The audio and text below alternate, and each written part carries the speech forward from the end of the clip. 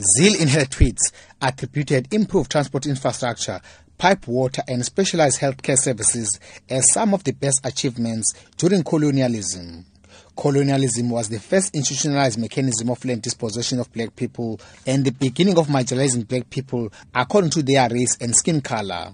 Although Zille later apologized, the party says she will be disciplined for her comments. Party leader Musi Maimane explains. In 1994, we had a pact to say we are better together.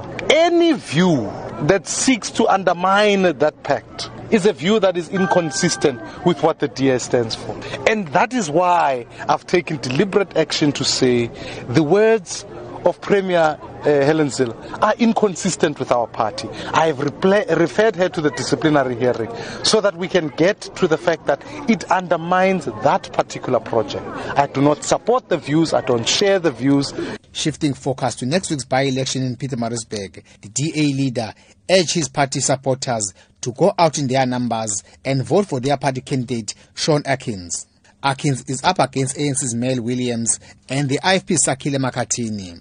Speaking to party supporters during the door-to-door campaign in the area, Maimane committed the party's candidate to deliver on the expectations of the people. That like we won this ward the last time, we want to retain it. We've got a great candidate.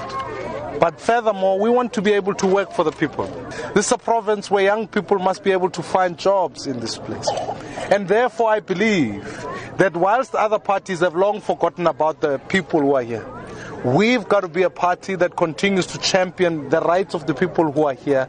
And I believe confidently that as we saw change here, we are seeing change in municipalities. Soon we will see change in the province.